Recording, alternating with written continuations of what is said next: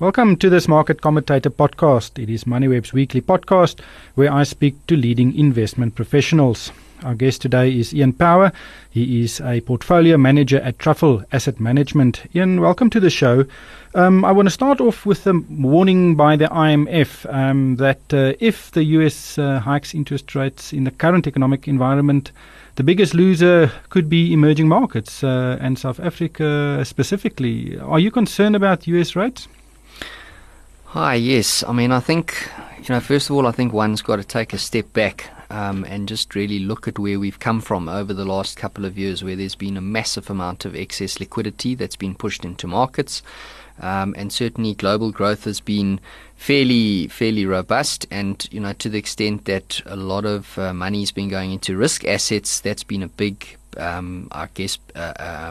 positive for a lot of the emerging markets, not just currencies but as well as markets in terms of asset prices. But what we're starting to see is some strain in emerging markets as a result of a whole host of reasons, but certainly as emerging market prospects start to decline, there is a propensity for capital to start to move back to developed markets, and certainly gets accelerated when you see rates moving up in those markets, really on the back of improved prospects in those particular markets. So the US, obviously case in point, we're looking for a rate hike in that market, and that would probably continue to push capital out of emerging markets into developed markets. But how much do you think our market is or was inflated by this excess liquidity in the market? Yeah, that's a very, very difficult, question to answer. But there's no doubt, if one looks at the foreign participation across our market in terms of foreign shareholding across the various companies, we are at pretty high levels. If you look at the extent of foreign ownership of a lot of our sovereign debt, and not just from a South African context, from a lot of other emerging markets, there has been a massive trade where people have been funding at all their trades in very, very low rates, and then investing that capital into emerging markets to get the yield pickup. So, to sort of say how long is a piece of string, we don't know, but there's no doubt that the cost of capital in a lot of these emerging markets, we think, is artificially depressed. In other words, we think interest rates are too low, and we think that there is still a lot of hot money that is sloshing around in markets. And as and when those offshore developed market investors start to see the prospects changing for the worse, which we think they are, that's when you start to see the capital flows reversing. And to then obviously compound that at the same time, if you start to see rates going up in some of the developed markets, specifically the US, that just puts further pressure on those capital outflows. Are you actively trying to change your strategy to protect capital in this market? Yeah, so I think, perhaps just to mention that we, from a philosophical point of view, we are not top-down analysts. We obviously aware of what's happening from a macroeconomic perspective, but we don't build a portfolio around a particular economic view or interest rate view. What we do is we try and focus on identifying value, businesses which are mispriced relative to what we think they're worth, and we then try and invest in those opportunities irrespective of the cycle. Obviously, we try and get a good margin of safety. In other words, we try, in terms of building into our initial price, we try and make sure that we get quite a big margin of safety. But effectively, the portfolio is a function of the value opportunities that we see in the market. So to answer your question, the portfolios at the moment, certainly the multi-asset class funds, we are at pretty much our historic low in terms of exposure to risk assets, being principally equities, perhaps some of the higher risk fixed income instruments.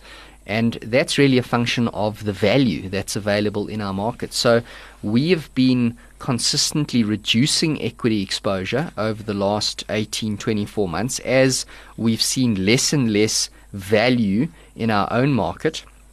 And, at the end of the day, the portfolio then just reflecting that, to the extent that we have less and less exposure to equities in the fund. So, from a capital point of view, I think one of the big differences from a truffle point of view is that we really focus a lot on risk, not just portfolio risk, but company-specific risk. And perhaps we can touch on that a little bit later. But to the extent that the value that's available in our own market is significantly less than 12, 24 months ago, you're seeing that in terms of what our exposures to those risk assets look like in the portfolio. So I would say that we're pretty defensively positioned. We also have hedges in place across a lot of our portfolios because we are worried about valuations. We are worried about potential shocks like Fed pushing up rates and what that could do to risk assets. So I guess looking at what returns have been over the last 4 or 5 years, which have been pretty good, we are expecting a lot more volatility and perhaps more difficult times ahead as opposed to what we've seen.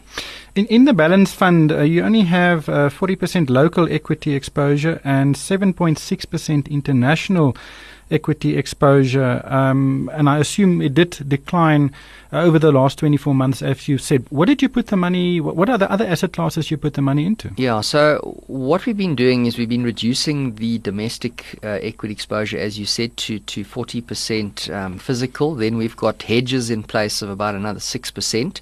So our effective exposure to domestic equity is sitting at about 34%. On the foreign equity, where we've been seeing much better opportunities, up until about 3-4 months ago, we were actually starting to take a lot of profits in our offshore equity, which we did. So we reduced that from about 13-14% all the way down to the 7% number that you've seen. And that's just really on the back of a lot of those assets that we invested in offshore had done really well.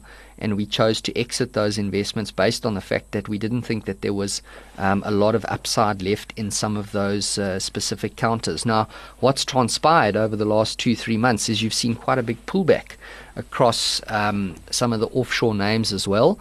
If you look at some of the European companies, some of the US companies, in certain sectors, you've seen some big price dislocation. So the value in, I guess, an offshore context, in our opinion, sort of compared to 3 months ago, today looks a little bit better. And what you would see in our next fact sheet is we've actually taken advantage of this sell-off that we've seen in some of the space, and we've pushed that number back up to about 12% in the portfolio. So what did you buy? We've moved some capital back into some of the European names. You've seen some big sell-offs in some of the European, specifically some of the big top 50 shares. Such as? Well, I mean, if you look at some of the automakers, if you look at particularly some of the banking shares, Society General, if you look at, just Credit Suisse, a whole host of those banking names, I mean, a lot of those businesses have come back, 10, 15, and perhaps even more. I mean, if you look at some of the automakers on the back of this VW scandal. So I think what we like as a small manager is we actually like volatility. So volatility equals alpha opportunities for our customers. High volatility gives us the opportunity to make money for our customers, because when you have these events where good shares and bad shares get sold down indiscriminately, that's when we having dry powder, like we've been building cash in the portfolios, can take advantage of that and move it back into the risk assets. So, do you have exposure to Volkswagen, or are you looking at Volkswagen? No, we don't. No, we don't have exposure to VW. But as I said, we only recently, within the last, I guess, 3 weeks, have started to up that exposure once again. But we would be looking at good, solid businesses, good dividend yields, free cash flow yields, and certainly some of the PEs or the multiples that you can access these businesses on are significantly lower than perhaps what one can find in a local South African context. I mean, if you look at some of the European financials, some of those banks, you can get them on dividend yields in euros of sort of between 3 and 5%. Growing their earnings at between 8 and 12%.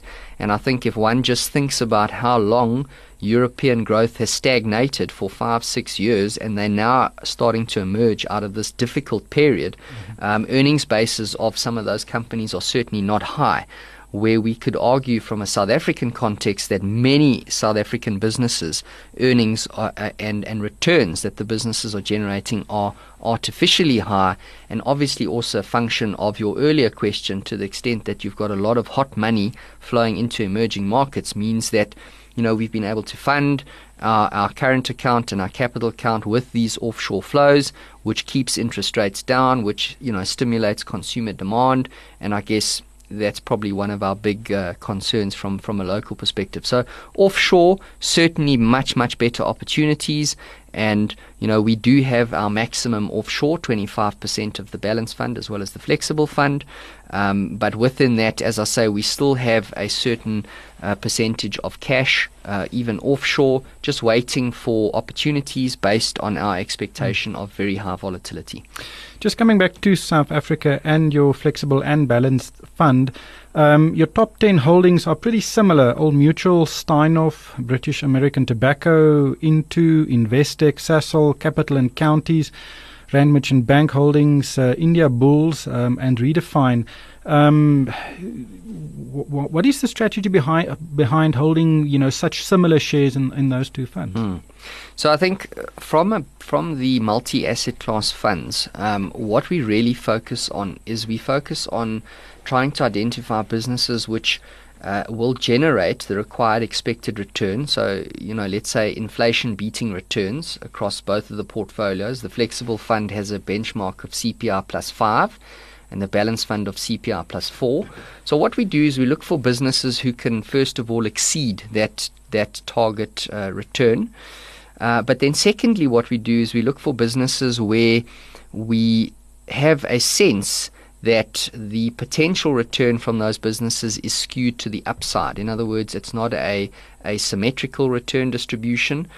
So if you can imagine going back to your university days of your normal bell curve, we are looking for shares which are skewed to the upside from a return distribution point of view. And I think, what that means is that in the event that there is some sort of exogenous shock to the market or something happens, you are invested in businesses which, because of the pricing of those cash flows versus their intrinsic value, at worst case, perhaps your return is zero, or perhaps slightly negative, as opposed to buying businesses where, if you get your hypothesis wrong, you could lose 20, 30, 40, or even, 80% of your money, like we've seen in some of the situations in our local market. So, that's why the names are the same, because you're getting good dividend yields. Take an Old Mutual, 4.5% forward yield in sterling, growing their earnings and embedded value in double-digit terms, good value in the business. And, I guess from a portfolio construction point of view, we want to expose customers' money to decent quality businesses which are attractively priced, where you are getting good cash flows, good potential in terms of dividends, but also making sure that you're not exposing yourself to an unnecessary high price risk in the event that there's some sort of market sell-off. Well, two companies that are absent, SAB Miller and Naspers, why do you not like them? Yes, so we do have some SAB in the balance fund, but it's not in our top 10. I think, if one looks at the likes of an SAB, it certainly hasn't been cheap when one looks at an absolute valuation context. But in the context of a big quality, high quality offshore business, which has also been underpinned by the corporate action rumors, which, of late certainly seem to have a lot more founding to those, that has taken that valuation to what we would say as being not cheap. So, as a consequence of that, we haven't had a big exposure to the likes of SAB Miller in the balanced and in the flexible fund. But what we do have is we have the ability to buy other offshore businesses, because now, just bear in mind, these are multi-asset class funds where you can take 25% of your assets offshore. So if you just think about a local mandate where you are investing in only local equities, your opportunity set is very different to that of a balanced and flexible fund. So we don't have to buy SAB. We can go and buy InBev, we could buy Heineken or Carlsberg if we thought that those were better opportunities. And indeed, that's what we've done in those two portfolios. So Naspers would be a case in point where, Naspers I think has a very important role to play in a domestic, local-only mandate, because it gives you exposure to a type of business which one cannot access other than Naspers in the local market.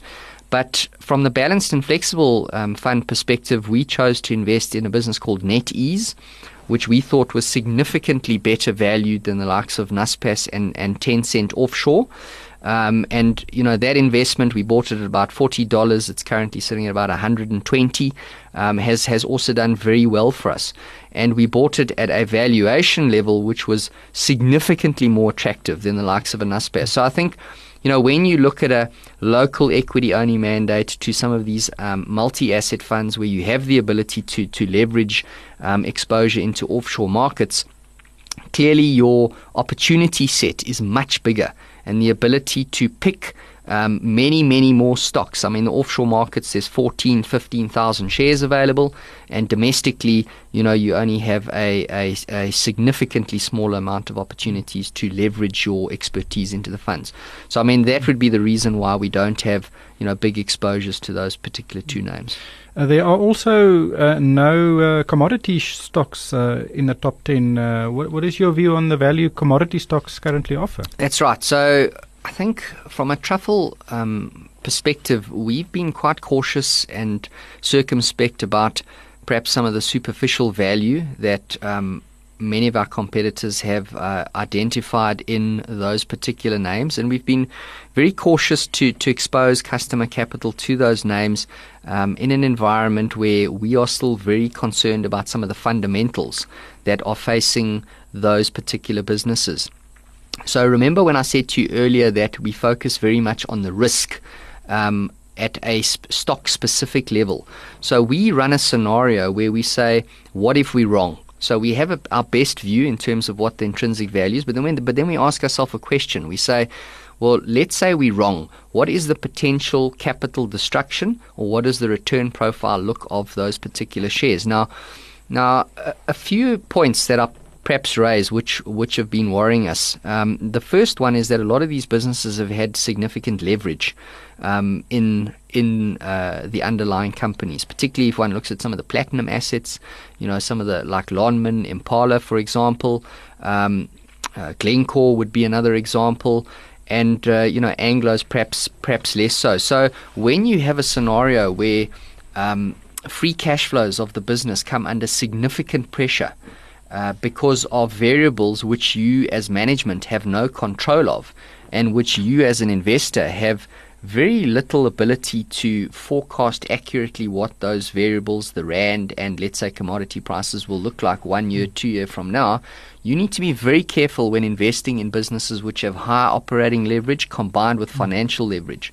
So that together with, I guess, one of the big worries that's been on our minds is that, notwithstanding the fact that commodity prices are still very low and are trading well into the cost curves where businesses are not making money, you're not seeing high cost supply come out of the market. So in actual fact, what we want is we want to see failures in this space. So that will give us a sense that economics is now back at play in terms of businesses are not able to earn positive returns in terms of EVA, and perhaps going under the water, and the high-cost supply comes out the market, and then supply and demand adjust, and prices start to rise. So we've seen none of that. And, that would be one of the big factors that we still are watching and waiting. But, clearly, independent of this, is share prices are moving down all the time and are getting, hammered. And, at some point, I guess, one will be invited to reflect whether all of that bad news is indeed priced into those shares. Now, if there's no probability of the business going bankrupt, in other words, if the business is not highly levered, then that's a very different prospect to looking at a commodity business that doesn't have debt on the balance sheet. It's ungeared. They can cut their costs, and you know that the business will be in business. So we actually worried that a lot of the businesses that are around might not actually be in business, over the next couple of years. So hence, we've been very cautious, protecting customer capital and investing in those businesses, like you pointed out earlier, where we can identify good, solid businesses, good dividend yields, with the ability to grow those cash flows into the future. Just lastly, benchmarks, your balanced fund and your flexible fund has a benchmark of inflation plus 4% for the balanced fund and inflation plus 5% for the flexible fund. Is that not a bit conservative? On the face of it, when you look at it, it may appear to be conservative. I guess what we've targeted is we're targeting to give customers the best real returns within the framework of those two mandates that we can generate. And I think if you look at the returns that those products have compounded at over the last couple of years, in the sort of the 20% range, you can see that we're not aiming for just CPI plus 4 or plus 5. So we aim to do the best job we can for our customers and our clients. And I think also one must be a bit humble and say that the returns that a lot of these products have generated over the last 5 years have come on the back of big tailwinds. For risk assets, equities have been very strong. Bonds, certainly from an offshore context as well, been very strong. Property counters have also been strong. So it's been easy to outperform, or easier to outperform those benchmarks with some margin. But obviously that brings performance fees into play. The lower your benchmark, yes, the quicker you earn performance fees. Yes. And we've seen with the Coronation changing of their Yes. benchmarks, there has been some, debate about the when performance fees should kick in. Sure. How do you view that? Sure. So, I think first of all, what one's got to do is always make sure that our interests are aligned with our customers' interests. So, we have our own money invested in these particular products. From a benchmark point of view, we think that those benchmarks, while they might appear to be conservative, we think they are reasonable. And we think that the real acid test for these benchmarks will be the next 5 years, when perhaps you don't have markets giving you such big tailwinds. And I would argue that a CPI plus 5 or 4% benchmark is going to be a lot more challenging in the next 4 or 5 years to achieve, than opposed to what we've seen in the last 5 years. But from a benchmark point of view, I think at the end of the day, you've got to be fair, and we would expect that we should be rewarded if we perform well in line with our clients' objectives. We don't have performance fees on these funds, so we're not charging big performance fees at all. We think we have very fair fees in these portfolios. But the TER ratios are between 1.5% and 1.6%. Yes, that yes. is below the average. Yes. So what I'm saying is that there are many products where you, from a performance fee point of view, we've seen TERs in excess of 3. What we are aiming for is to look for clients who will be long-term partners, who buy into our process and philosophy, which is prudent, it's disciplined, it's conservative, and where we think that over the long term we will consistently outperform these numbers. So we don't want to take excessive risk in the portfolio, in other words, because we could earn a lot more money. So I guess from that perspective, we think customers' interests and our interests are also aligned. But I think from a performance fee perspective and from a benchmark perspective, I think that you should only be rewarded as an asset manager if you outperform your benchmarks. So, to the extent that if you choose the Aussie or the Swix or these multi-asset class products, you should have an appropriate benchmark. It should be reasonable. It should be fair. And, if you do charge performance fees, you should have to beat all of those before you get paid something extra. Thank you, Ian. Ian Power is a portfolio manager at Truffle Asset Management.